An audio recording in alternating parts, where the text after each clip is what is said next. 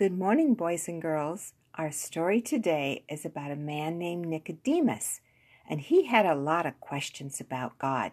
He knew that Jesus could tell him about God, so he decided to go see Jesus. There was a problem, though. Nicodemus was afraid of the Pharisees. They didn't like Jesus. They would have been very angry if they knew Nicodemus was going to see Jesus. So what was Nicodemus going to do? He went to see Jesus at night. That way the Pharisees wouldn't see him. Let's pretend that we're Nicodemus walking in the dark. It's hard to see where you're walking when it's nighttime, so maybe Nicodemus stubbed his toes on the rock or something. But he finally found Jesus, and he sat down on a rock, and Jesus did too, and they talked. And Jesus started teaching Nicodemus all about God. Nicodemus knew that Jesus was the best teacher there ever was, so he asked him lots of questions.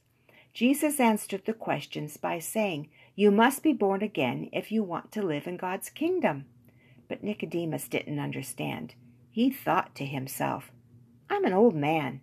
Am I supposed to sleep in a baby's crib again?" So Nicodemus asked Jesus, "What does it mean to be born again?" And Jesus said, "You must believe in God's Son. God loved the world so much that he sent his only Son. If you believe in God's Son, you will be saved. Then you can live with God in heaven forever. Born again just means being saved." How do you think Nicodemus felt when he heard this? Jesus told him some very good news. Now Nicodemus knew how to get to heaven, and now you know how too, right? All you have to do is believe in Jesus Christ, ask him to forgive you of your sins, and come and live in your heart. Our Bible verse for today is, "The Lord is our help," Psalms 33:20. Can you say it with me? The Lord is our help, Psalm 33:20. Our second story for today is about a boy named Manon, and he is happy. Brush, brush, brush. Manon brushed his teeth. He was happy that it was bedtime. Daddy promised to tell him a bedtime story. Manon went to the living room to tell Mommy good night. Mommy was singing, "Jesus loves me, this I know," and she was rocking Mina, Manon's baby sister, in the rocking chair.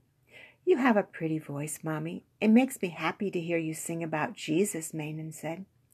Daddy called from the hallway, "Hurry, Manon, time for bed." Manon gave his mommy and sister kisses and hurried to his room. He climbed into bed, and Daddy pulled the blanket up close to his chin.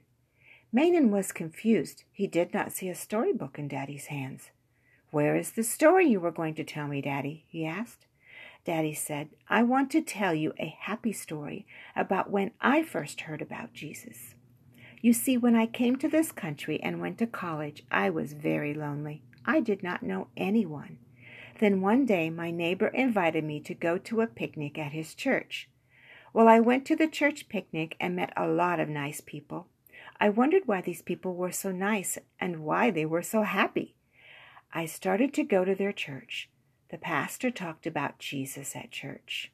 The Sunday school teacher talked about Jesus too.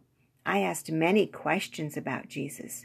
You see, the more I learned about Jesus, the happier I became. Now I can teach other people about Jesus, and I can tell you about Jesus, and that makes me very happy too." "Wow," Manon said. "I'm happy that I get to learn about Jesus just like you did." And Daddy said, "Who else teaches you about Jesus?" Manon said, "My teachers, and you, and Mommy. And when I get big like you, can I help people learn about Jesus? That would make me happy too." Daddy said, "You can already help people learn about Jesus, and you will never be too big to learn about Jesus from other people. I'm still learning about Jesus." Manon's eyes grew big. "But I thought you knew everything, Daddy," he said. Daddy laughed and said, "Jesus is the only one who knows everything." That's all for today, boys and girls. I'll see you later. Bye-bye.